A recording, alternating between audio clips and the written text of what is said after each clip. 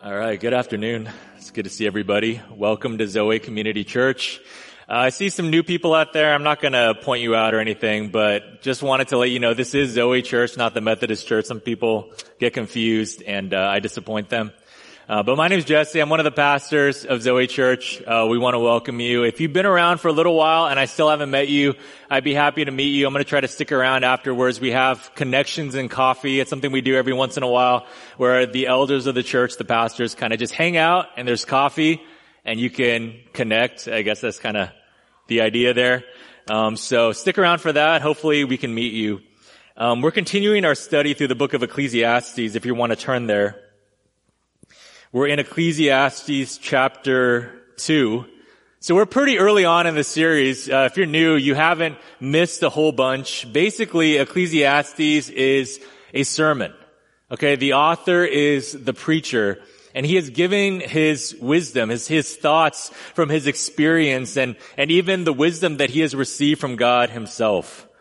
And basically, what he has said so far is that everything is vanity. The Hebrew word is hevel, H-E-V-E-L. It's a major word in Ecclesiastes. And what it means literally in Hebrew is vapor or smoke. Okay, that's what we translate as vanity. It's something that is fleeting. Something where you try to reach out and grab it and there's no substance there. Something that dissipates. Something that you just can't build your life upon. And basically what the preacher has said so far is because everything is vanity, basically pretty much everything is pointless. Doesn't matter. That's what we saw last week when Pastor James preached. What's the point of being smart? What's the point of learning? What's the point of knowledge and wisdom even? The preacher set his heart to know everything he could know, to find everything out, and all it brought was vexation and sorrow, he said. Knowledge might be power, but knowledge is for sure pain. And that was just last week. We have more levels to descend into. So let's look at Ecclesiastes 2, verses 1 through 11. I'll pray and then we'll get into it. Let me read. I said in my heart, come now, I will test you with pleasure, enjoy yourself. But behold, this also was vanity. I said of laughter, it is mad, and of pleasure, what use is it? I searched with my heart how to cheer my body with wine, my heart still guiding me with wisdom, and how to lay hold on folly, till I might see what was good for the children of man to do under heaven during the few days of their life. I made great works. I built houses and planted vineyards for myself. I made myself gardens and parks and planted in them all kinds of fruit trees. Verse 6, I made myself pools from which to water the forest of growing trees. I bought male and female slaves and had slaves who were born in my house. I had also great possessions of herds and flocks, more than any who had been before me in Jerusalem. I also gathered for myself silver and gold and the treasure of kings and provinces. I got singers, both men and women, and many concubines, the delight of the sons of man. So I became great and surpassed all who were before me in Jerusalem. Also my wisdom remained with me. And whatever my eyes desired, I did not keep from them. I kept my heart from no pleasure, for my heart found pleasure in all my toil, and this was my reward for all my toil. Verse 11. Then I considered all that my hands had done, and the toil I had expended in doing it. And behold, all was vanity and a striving after wind. And there was nothing to be gained under the sun. This is the word of God. Will you pray with me? Let's pray together.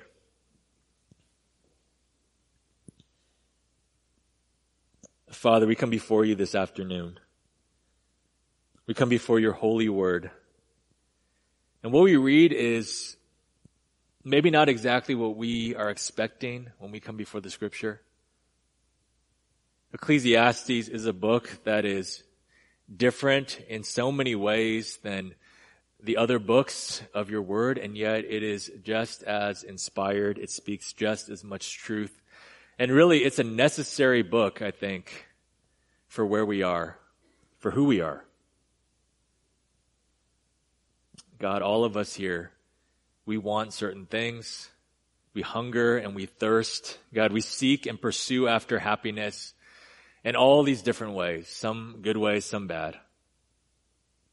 And as we come to Ecclesiastes, we see that the preacher did the same thing, wanted the same things, searched in the same places, and found them empty. And I pray, God, that as we look to his experience and to what your word says, God, that you would help us to see that maybe some of the things we're living for aren't good and that we need to go a different way. God, ultimately, only you can change our hearts. Only you can transform our minds, God. So I pray that you would help me to be faithful.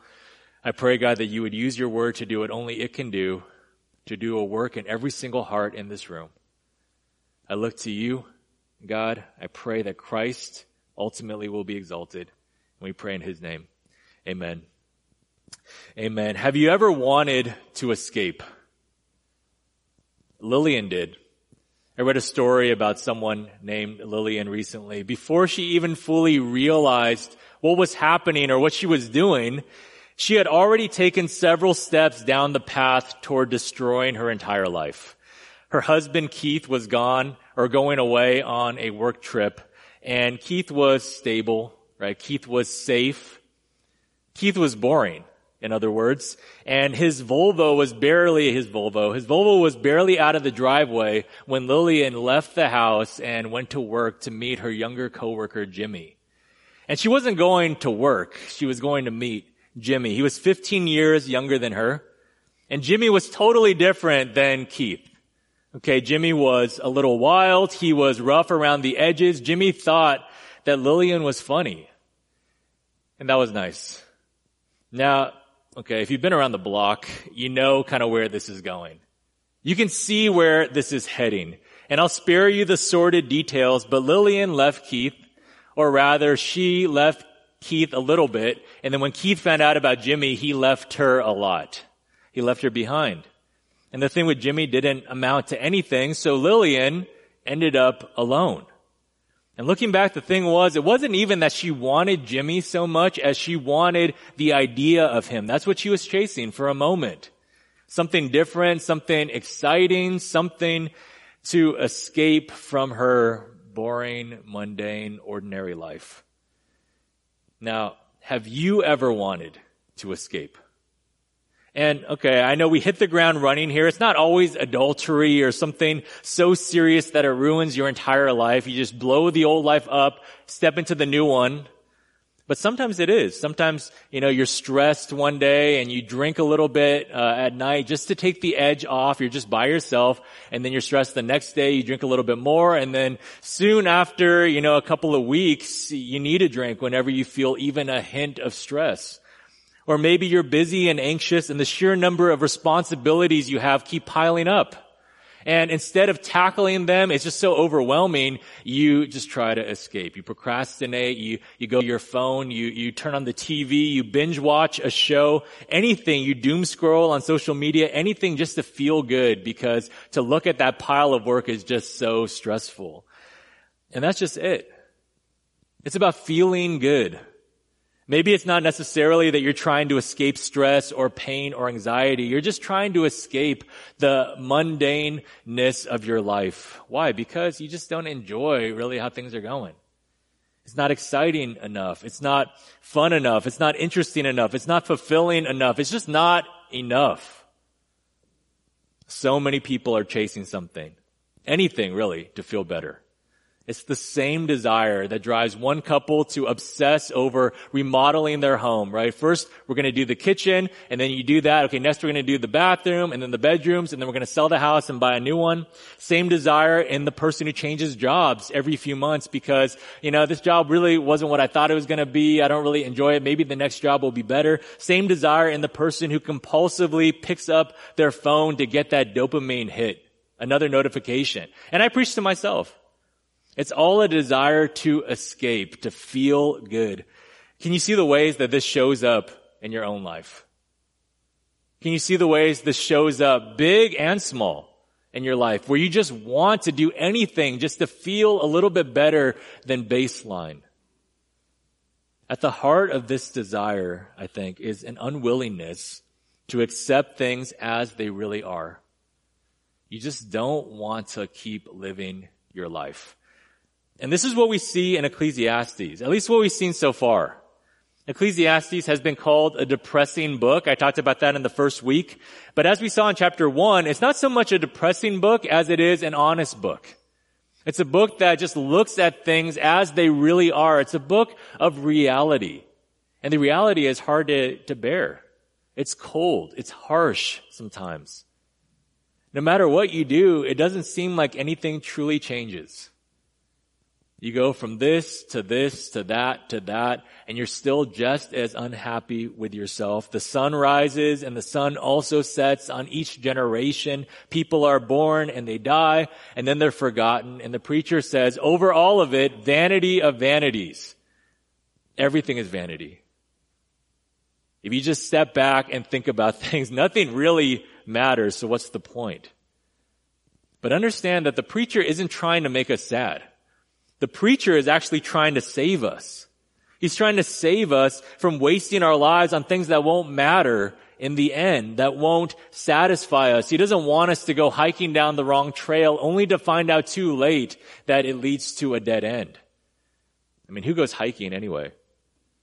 The preacher understands the very human desire to want to feel good, to want to escape.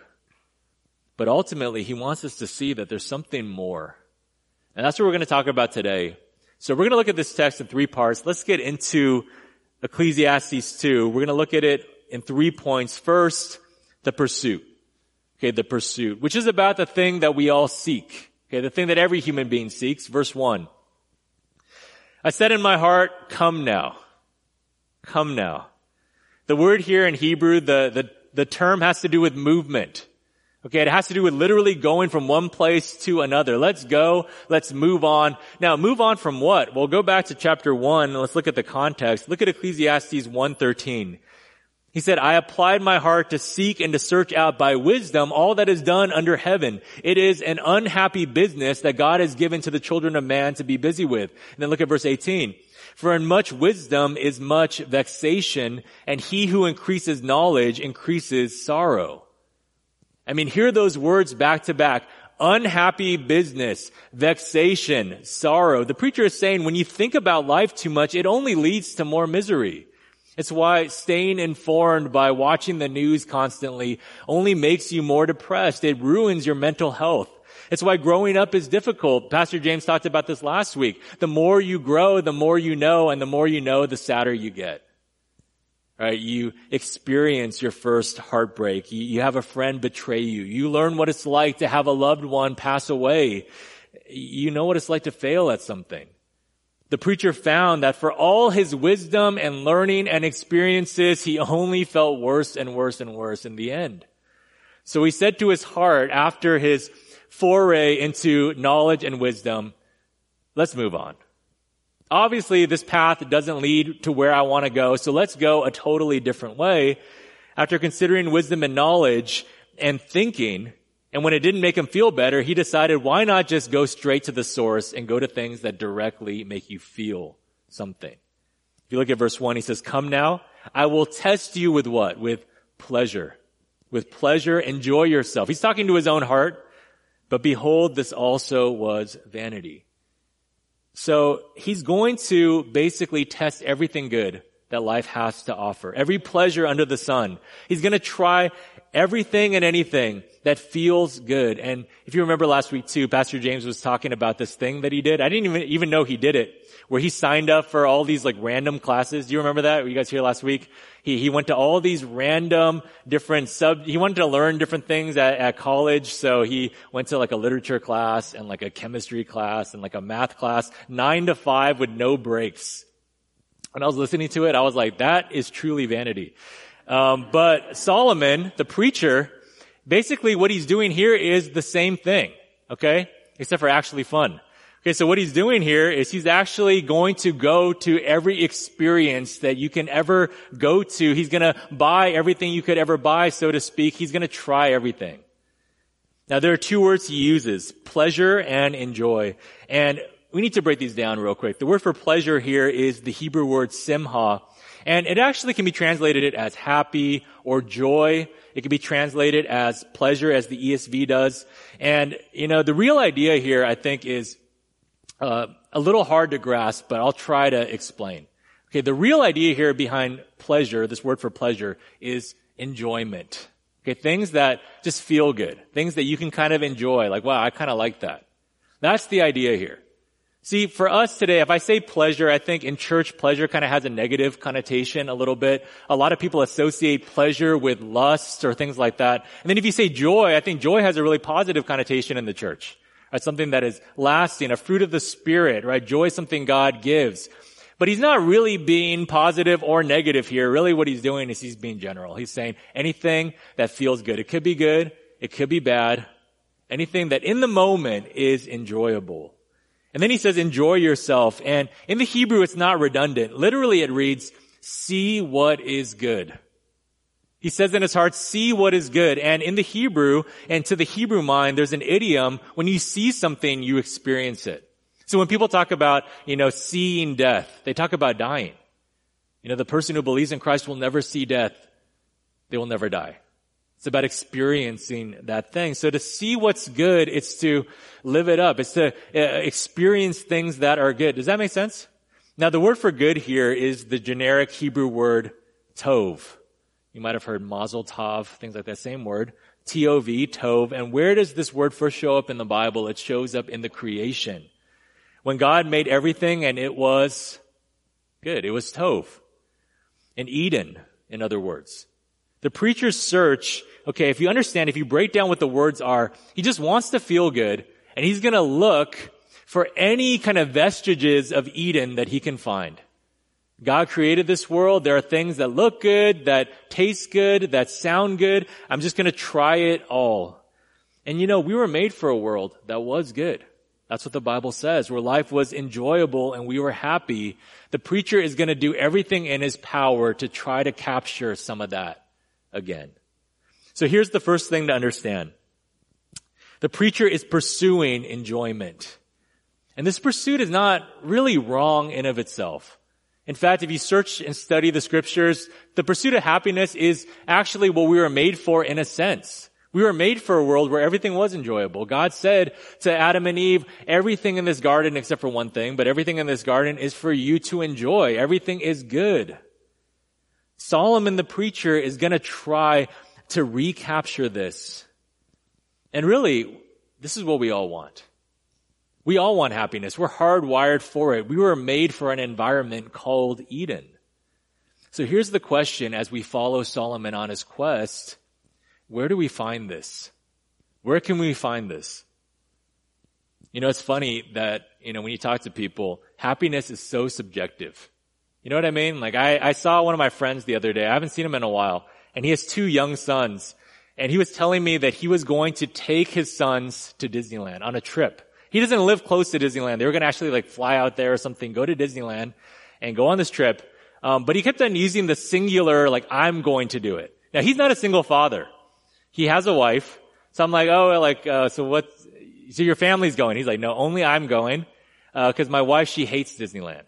Right? Happiest place on earth. For her, it's the unhappiest place on earth. The way that I will bless her and love her is I will leave her at home. And she can do whatever she wants, and I'll take the kids to Disneyland. It was a little strange, but I just said, I'll pray for your marriage. Now, I have another friend who loves Disneyland. And he really does believe that it's the happiest place on earth. He's up early in the morning, whistling and making breakfast, about to embark on this adventure. And I was just thinking about my 2 friends and how even if the place is called the happiest place, people just have different viewpoints. We're different. And yet the pursuit is the same. For one of my friends, he wants to go to Disneyland. He likes theme parks, I guess. He likes to meet Mickey or whatever he likes to do over there. My other friend, he doesn't necessarily like Disneyland, but he likes his kids and he wants them to have fun. And then his wife, her idea of happiness is to stay as far away from Walt Disney as possible.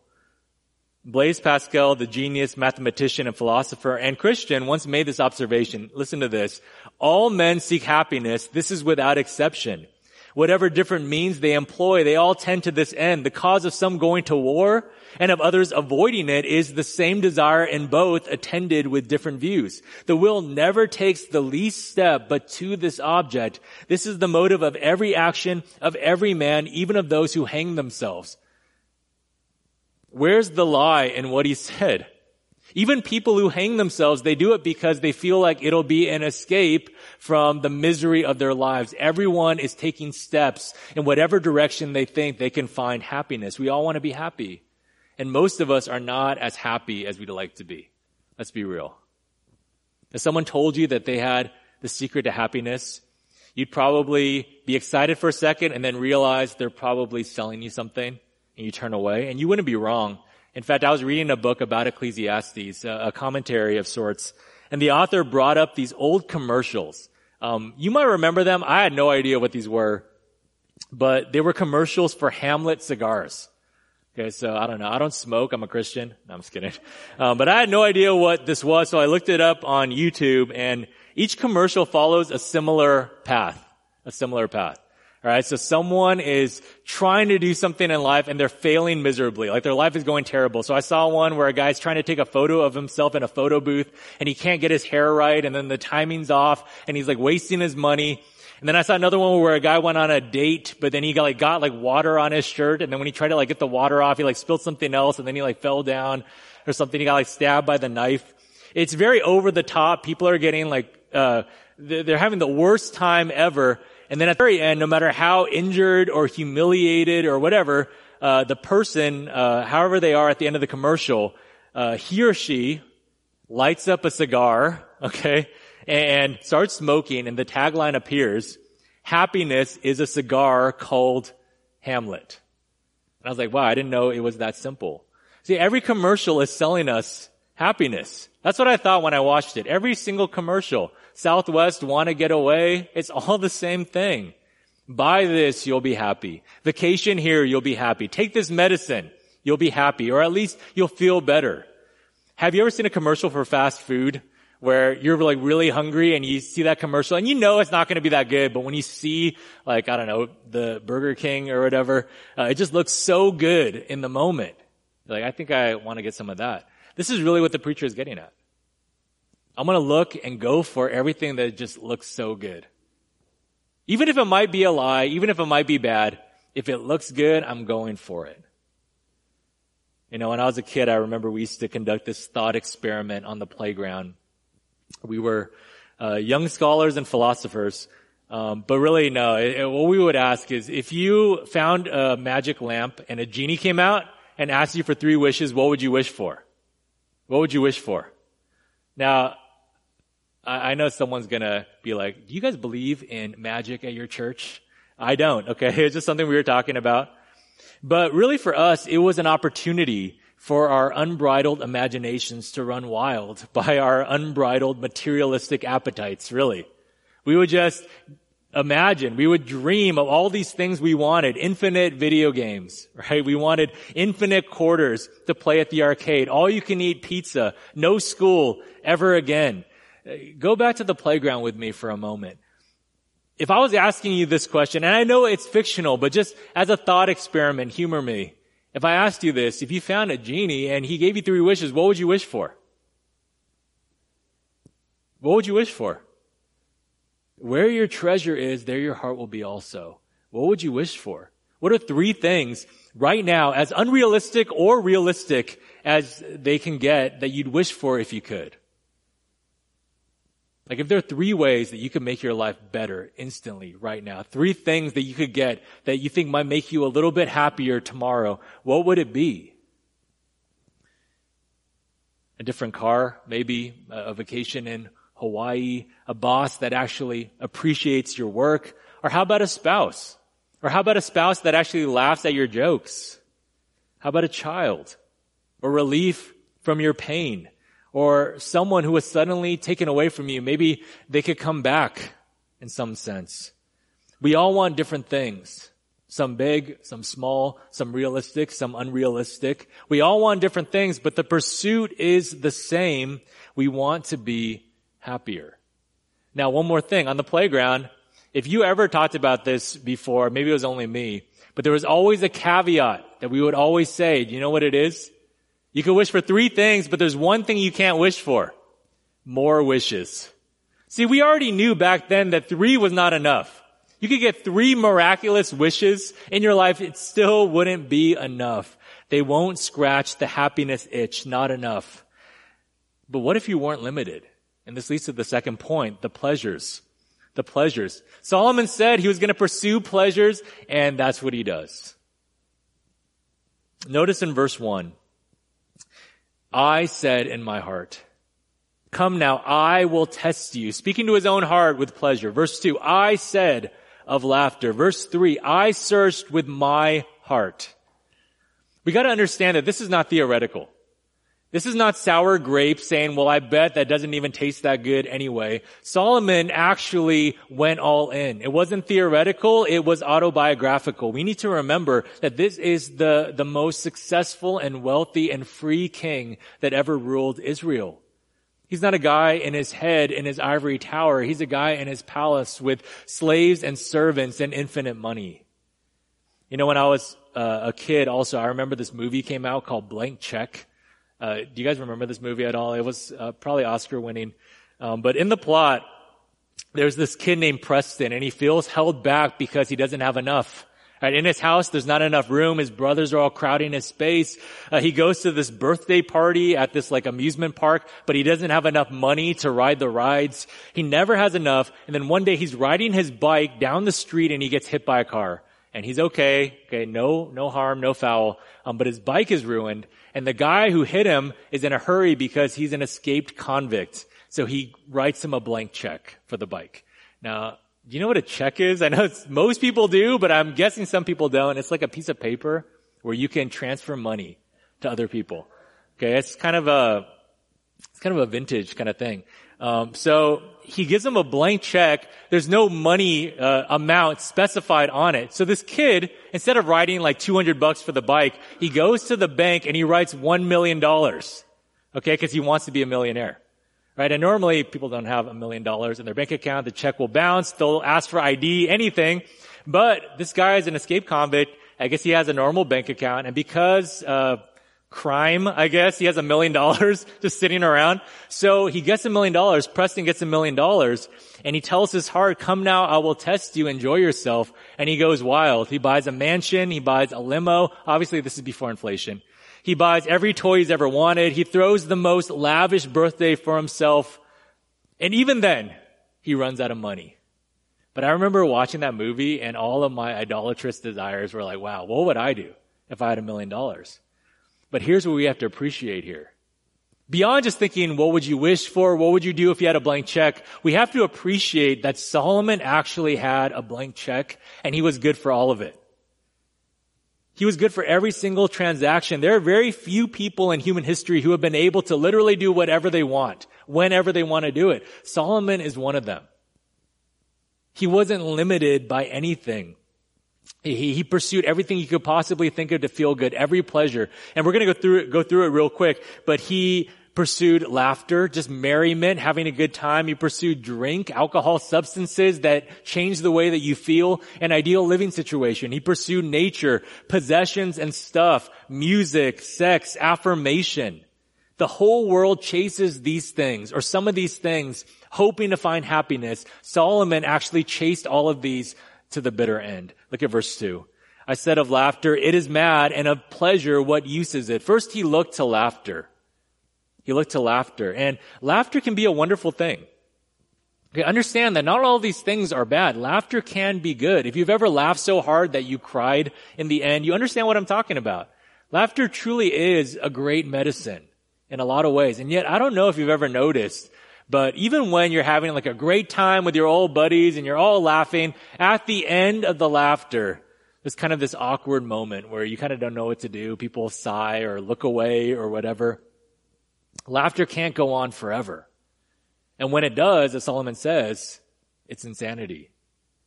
Solomon wrote elsewhere, Proverbs 14, even in laughter, the heart may ache.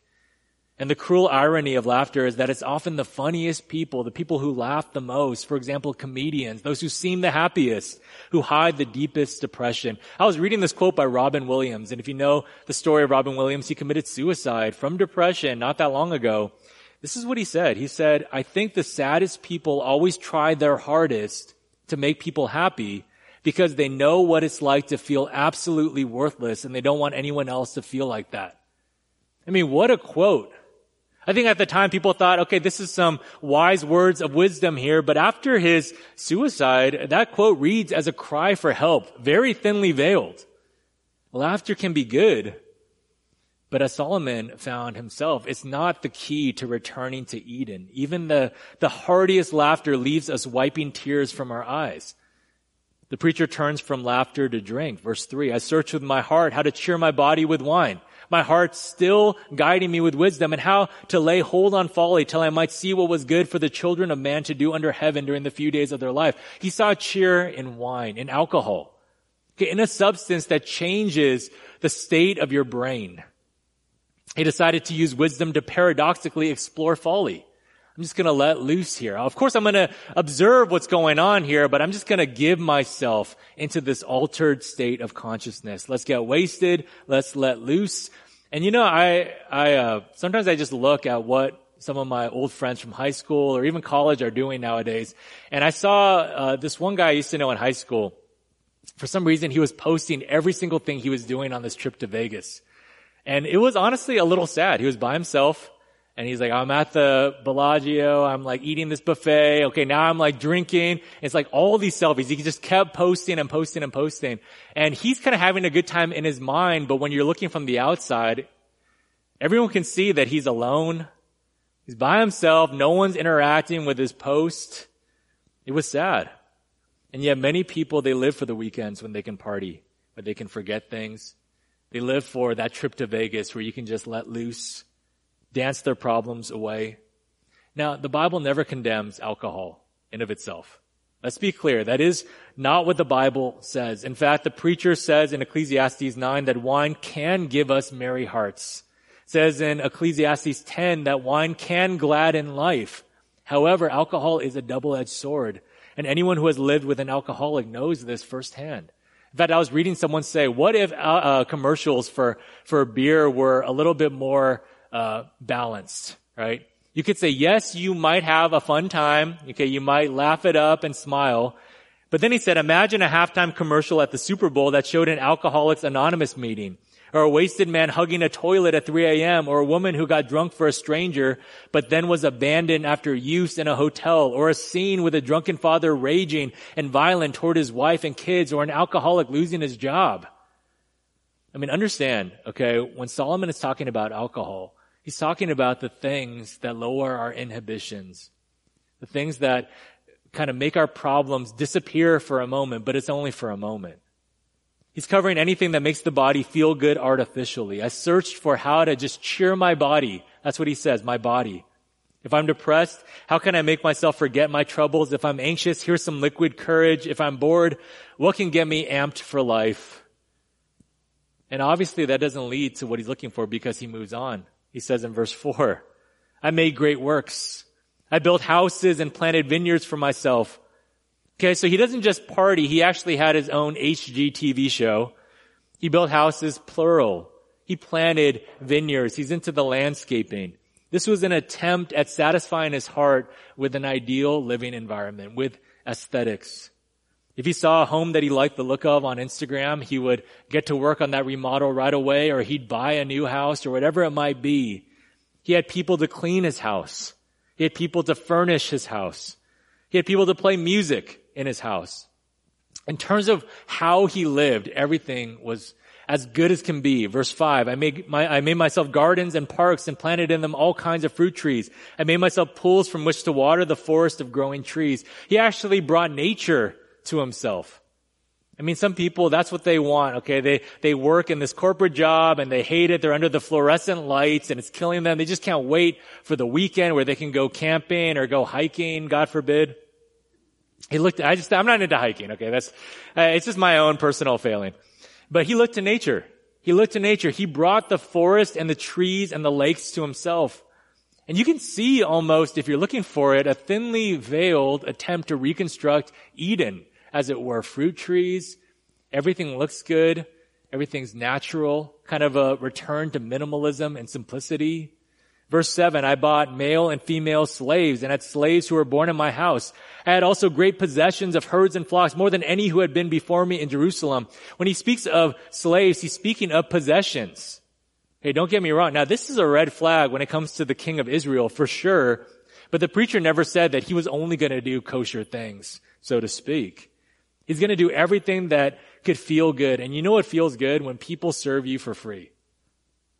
I mean, these people are going to clean up after him. They're going to cook for him. They're going to play music for him. They're going to fan him when he's hot. He has animals.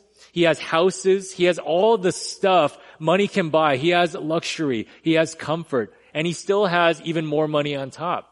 Verse 8, I also gathered for myself silver and gold and the treasure of kings and provinces. He has treasure. You know, sometimes you see like when celebrities or rich people show off their houses and they have whole rooms for just clothes or whole rooms for just shoes or watches or whatever it might be. I mean, this is Solomon's life. Whatever you think might be cool to have or you want to show off, he has them in his watch room.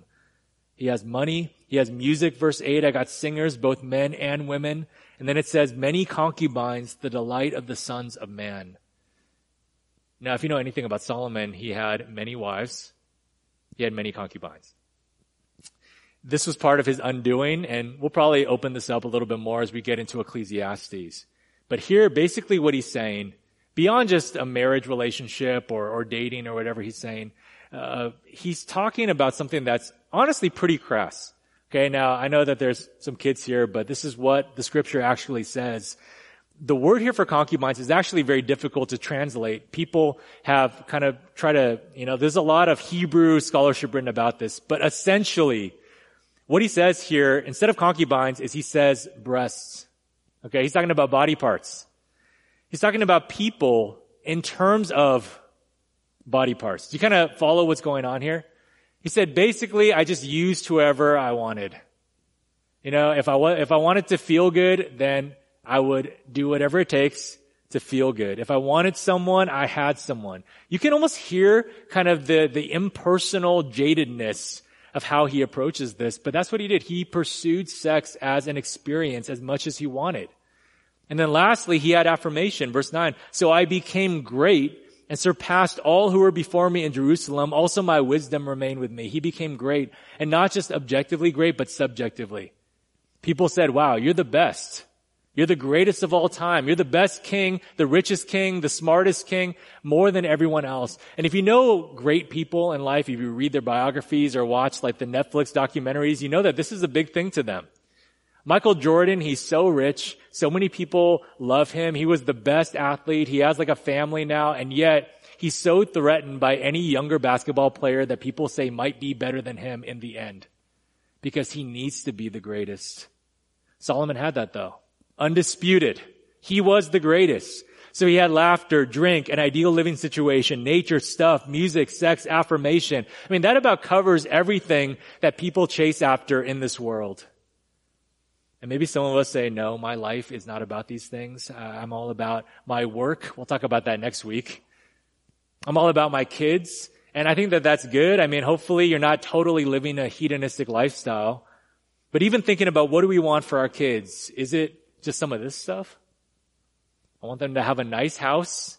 I want them to be very successful. I want them to be happy and feel good. See, so often we conflate the pursuit of happiness with the pursuit of pleasure. We think if it feels good, it must be good. If it is good, then it must feel good. Solomon tried every pleasure under the sun. And remember what he said at the outset. He said, behold, it was all vanity. I remember, so I moved to Texas about 8 years ago. It's been a little while now. So I feel like I've adjusted to a certain extent. I mean, maybe I'll never fully be accepted, but it's okay. So I came from California. I had to just admit that, get that off my chest. But when I first moved here, I remember everything was as they said. Everything's bigger in Texas. From the parking spaces to the houses to the roads. And I remember thinking when we first moved into our house, this house is humongous. It's too big for us. It's bigger than my childhood home by far. I could never have afforded anything even close to this. I could probably afford like half a tent in California. But now it's been a few years. And I look at our kitchen and I'm like, it could be a little bigger. We could use a little bit more room. I remember, moving in and thinking this house is so big, I'll never want anything more. Just a few years later, I'm already thinking about, there's a few things that could really spice things up over here. How things change. Because the truth is, the bubble always bursts. And it's in everything. You feel bad one day, so you do retail therapy. And you feel good for a moment, right? You bought that new shirt and you wear it every day or whatever it might be. But after a couple weeks, that gets old. It doesn't hold you over for the rest of your life. Some people, they get addicted to certain things. Some people, they indulge in the darker side of sex. You get hooked on pornography. And you listen to people who are addicted and they'll say that first time they felt this dopamine rush that they had never experienced before. But then as time went on and they struggled to quit, they needed more and more. They needed to see more and more just to get back to baseline. Or maybe in a more innocent way, you heard a song on the radio or on Spotify or something, or someone introduced you to an album and you love those songs. You heard a song and you just love that feeling. It moved you. So then you put it on repeat and you kept playing it, and every time you liked it a little bit less. You can never recapture that feeling again. Houses get old. Like I said, stuff gets old. People even get old. They talk about the honeymoon phase of a relationship. These things are not happiness, not truly. That's what Solomon says. They're hevel. They're a vapor. For one fleeting moment, you think you might have stumbled upon happiness. You chase it and you think you have your hand upon it, and then you realize that all you have in your hand is more wind. Everything is hevel. Have you ever been disillusioned by something? Have you ever tried to find happiness in something only to be more miserable in the end? I think all of us have in small ways, but what we hold on to is this hope that maybe the next thing could be different. Can I ask you a question? What's the next thing you're looking for? Or looking to, rather? What's that thing that you're hoping right now is going to transform your life in small ways or big? What's in your Amazon shopping cart? What's the thing that you daydream about? If you look at your For You page or whatever on Instagram, what is on that page? What are the things that you like to look at because it looks good to you? Let's go to the last point, the prophet, which is about the real purpose of pleasure. Lillian was alone after Keith, like I said. Things with Jimmy didn't pan out either, so she was alone, and she made do. She worked, she tried to move on. But after a long time of this, she was just walking around one day, and she heard someone call out her name, Lillian? And she turned to look, and she didn't recognize this guy at all. It had been months, years even. But he said, "Hey, it's me, Jimmy. It's Jimmy." And they started talking, and long story short, they fell in love, and they got married. And Jimmy, he was not in a good place. Okay, he was older now. He was not cool anymore. He had no stuff, really. But they got married. And Lillian says that one time, right after they got married, they went camping. And he wanted to sleep under the stars. That's what he said, under the sky. So they go camping, and she said it was terrible. They're like walking out into the wilderness, and they set up this tent, and it's like really cold, but also damp. And she's like laying on the ground, and her spine is being destroyed by the ground that Jimmy chose to lay the tent on. And she can't sleep. It's 3 a.m. in the morning. And she thinks to herself, man, I'm 41. It's 3 in the morning. I'm laying in a field. And yet she said to herself, and this is a quote, she said, "You know what? Good things are going to happen. I'm ready for them now. I wasn't before. I am now. I'm ready to roll up my sleeves. My sleeves are fairly twitching to be rolled for the good things." There was this expectation that she had that maybe things were going to be different. Now hold that thought. Verse 10. "And whatever my eyes desired, I did not keep from them. I kept my heart from no pleasure, for my heart found pleasure in all my toil, and this was the reward for all my toil." Whatever his eyes desired, he went for. He even found pleasure in his work. Again, we'll talk about that next week. And yet, verse 11, "Then I considered all that my hands had done, and the toil I had expended in doing it, and behold, all was vanity, and a striving after wind, and there was nothing to be gained under the sun." What is the profit? Long story short, it's nothing. There's no profit. It's when he considered all that he had done, when he stood on the balcony of his mansion, and he had the servant fanning him from behind, and he had the singers, both male and female, singing for him. When he had his wives waiting for him to hang out, when he had the best food, when he realized he was greater than everyone who had come before him, what did he feel? He felt completely empty inside. You know, it was said of Alexander the Great, after he conquered everything he could conquer, that he fell down and he wept, for he had nothing left to take over. I think the quote was, "No other worlds were left to be conquered." In a cruel twist of irony, this is what Solomon feels. In pursuing everything that feels good, he ended up feeling even worse than before. Now, what do you think? What do you think? I mean, if you just had to objectively evaluate Solomon, right? You're like, okay, I've seen that he did this. What's your takeaway from that? How do you feel about it? Are you reconsidering things? Do you think maybe you're the exception? That you're just a little bit more, I don't know, you just have lower standards than Solomon maybe? Do you feel like, well, okay, maybe I will feel empty with a mansion, but I'd rather feel empty in a mansion than in my little shack that I call my home? One author says this: if we cannot feel what the preacher feels, it may be because we have given ourselves wholesale to the repertoire of diversions that distract us from addressing ultimate questions about our mortality. In our day, we are submerged beneath an abundance of trivia in our fully wired, always connected, completely digitized world of social media and limitless sources of entertainment. The preacher would not be negative about any of these things in themselves. He would simply ask us if we can cope with looking death in the eye, or whether we are trying to live in bubbles we think will never burst. Basically what he's saying is, if you can't feel what the preacher's saying here, maybe it's because you just don't want to ask the hard questions about life. Like, does my life actually matter? Am I doing things that are worthwhile? Is there meaning and purpose to my pursuits? And in kind of a cruel irony again, for a lot of us, we don't want to ask these questions, so what do? We dive headfirst into more distractions and pleasures. Is looking at my phone 5 hours a day good for me? I'm just going to look at my phone.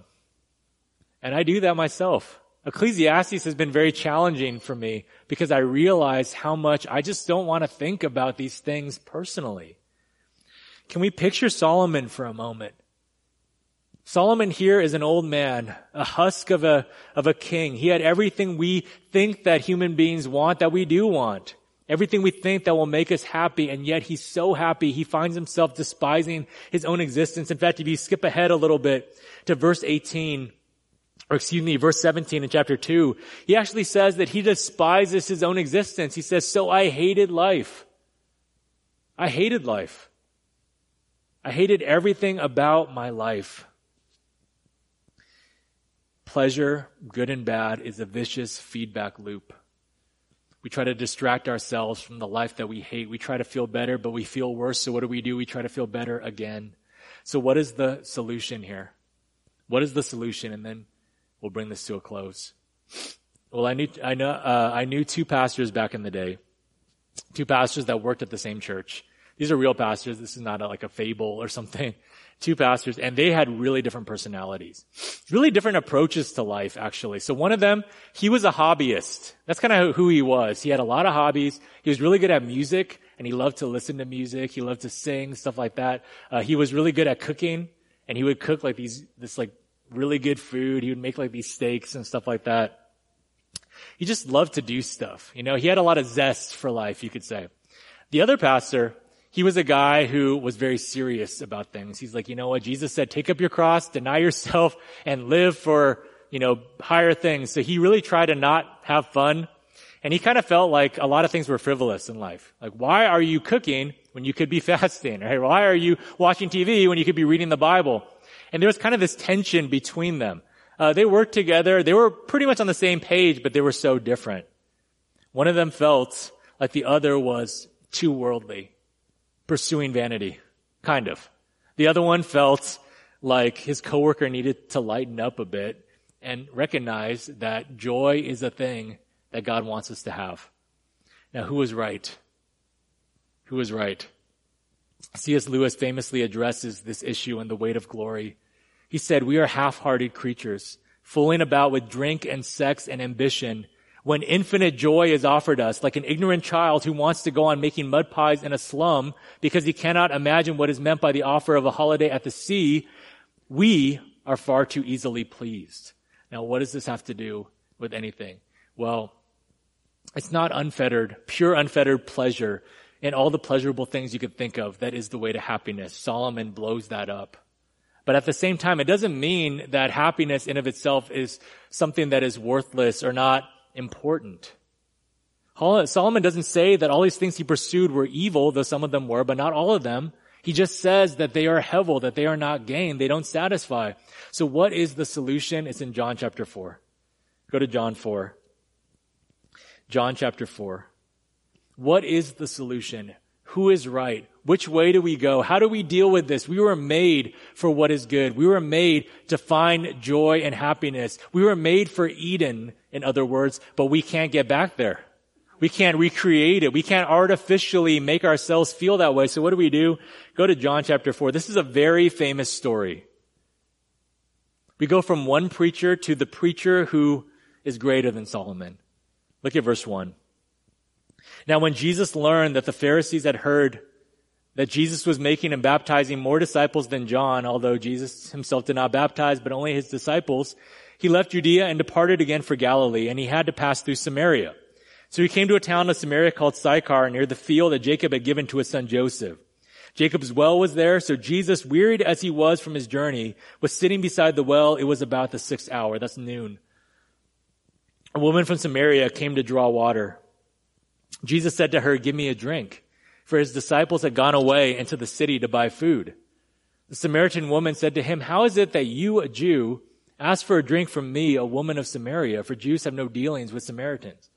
Jesus answered her, "If you knew the gift of God and who it is that is saying to you, 'Give me a drink,' you would have asked him, and he would have given you living water."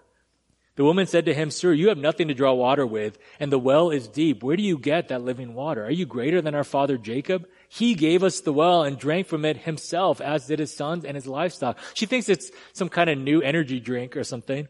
Jesus said to her, "Everyone who drinks of this water will be thirsty again," pointing at the well, "but whoever drinks of the water that I will give him will never be thirsty again. The water that I will give him will become in him a spring of water welling up to eternal life." The woman said to him, "Sir, give me this water so that I will not be thirsty or have to come here to draw water." And then look at what Jesus says. Jesus said to her, "Go call your husband and come here." The woman answered him, "I have no husband." Jesus said to her, "You're right in saying, 'I have no husband,' for you have had 5 husbands, and the one you have now is not your husband. What you have said is true." The woman said to him, "Sir, I perceive that you are a prophet." And they go on to talk about worship and how the hour is coming when true worshipers will worship in spirit and in truth. And then the woman says in verse 25, "I know that Messiah is coming, he who is called Christ. When he comes, he will tell us all things." Jesus said to her, "I who speak to you am he." Now, obviously, there's a lot in this story. It's one of the most famous stories of Jesus. But notice verse 10. He says, if you knew what? If you knew the gift of God and who it is that is saying to you, you would have asked him and he would have given you living water. If you knew the gift. This woman was pursuing happiness, as we all are, but she was looking for it in all the wrong places, to put it mildly. She was looking for it in relationships, in marriages, in men. 5 husbands, and the one she had now was not her husband anymore. Do you think that she was happy? Do you think that she was happy? Do you think by this point, the 7th husband, that was the key? 7th time is the charm? Notice Jesus doesn't say, you know what, I think the next guy will work out. Have you heard of online dating? He doesn't say, maybe you should try being a strong, independent woman. Who needs marriage? You just need to work on yourself. He doesn't say, have you tried Hamlet cigars? He says, if you knew who I was, then you would ask. And I don't want to give too much away here because Ecclesiastes is going to develop this idea as it goes along. But listen to what Solomon says at the end of Ecclesiastes 2. You don't have to turn there, just listen. He says, there is nothing better for a person than that he should eat and drink and find enjoyment in his toil. This also I saw is from the hand of God. For apart from him, who can eat or who can have enjoyment? What he's saying is, enjoyment is actually a gift that God gives. See, Ecclesiastes is not a book about meaninglessness, it's a book about meaning. It's not a book about joylessness, it's a book about real joy. But first, what Solomon has to do, what the preacher wants to do, is he wants to blow up any notion in our minds that if we pursue pure, unfettered pleasure, that we could somehow get to happiness apart from God. It's impossible. The truth is, enjoyment is not gain at all, but enjoyment is a gift that God gives. And the enjoyable things in this world are meant to point us to the giver of all good things. And here's the crazy part. God doesn't just give us enjoyable things. He gives us the ability to enjoy anything. It's a total paradigm shift. We're looking for things that will make us feel better. But what God gives us is the ability to look to anything and rejoice. Count it all joy when you face trials of various kinds. Romans 8, God works all things for the good of those who love him and have been called according to his purpose. Paul said that he was always sorrowful and yet always rejoicing. It's possible, even east of Eden. That's the gift that God gives. We'll close here. Now, I'm going to close the loop on Lillian because you might have had some questions when I was talking about how she was kind of finding happiness in this adulterous marriage. Lillian was feeling good about life. She had married Jimmy and she had kind of accepted that she wasn't going to find happiness in another person, right? Jimmy was not that great either, but she was going to be content with it. That's what she decided in her heart. She had changed. She knew her circumstances weren't great, but she was going to try to make the best of it. And you might think, okay, wait a minute. What are you saying? Okay, what are you saying? But why are you using this story? Are you saying that you can just be happy if you flip a switch in your mind? Is this just self-help? Is that what we're talking about here? You just got to shift your perspective, look on the bright side. That's not what I'm saying. That's almost it, but that's not quite it. The truth is you do need to change inside. But even if you change inside, you can't do it without God. Because after Lillian had this epiphany at 3 a.m., they went home. Jimmy suddenly and tragically passed away. And it was so sudden and so tragic, you almost have to laugh. Like, how could this happen? She finally felt like she found happiness, and right away, her source of happiness is taken away. But that's how life is. And the truth is, and Solomon saw this so clearly, every single person is going to die, and death is the elephant in the room that robs every pleasure of its pleasure. Hevel is about how things dissipate. Even human beings are a mist, here today and gone tomorrow. We do need to change our perspective. We need to accept that our circumstances are never going to give us happiness. We need to accept that we need to find a different way, that we need to change, but it's not self-help. It's not just about being positive for the few short, vain years of your life. That's not what Ecclesiastes is saying. He doesn't say start a practice of gratitude, write down 3 things you're thankful for, become a minimalist. Instead, the preacher points us to the only one who can truly help us. He points us to our Creator, who made all things beautiful in their time. He points to the Creator that we read about later, who came into this world as one of us, as a man of sorrows, who had nowhere to lay his head. He had no home. He had no palace, no mansion. He left paradise to be born into our fallen world under the sun. He had no servants. He became a servant. He had little money. He never married. And then he died. He stepped into the fate of all mankind, the way of the whole world, the thing that makes all things hevel in the end. But what does the scripture say? He rose again. There is new life. And he calls us now to die too, to die to ourselves, but not in vain. He calls us to die to ourselves so that we can truly live, to lose our lives and all the vain things that we place our hope in, and to step into what he calls true life, to recognize that everything in this life is actually a gift because we are a vapor. And yet God blesses us with so many things. He wants us to receive by faith that if we are right with God, then God is working all things for our good. That the things in our life, everything's good. That's the difference. When you know God, see, Eden wasn't Eden because of the trees, okay? Eden was Eden because God was there. And when we're right with God again, then everything in our perspective does change. Everything is tov. Do you see what I'm saying? We'll talk about this more later. Nothing can make you happy without him. Not ultimately, not in the end, but with him, we can be happy with anything. Now, we'll talk more about this in the book, but for now, I have one thing for you to do.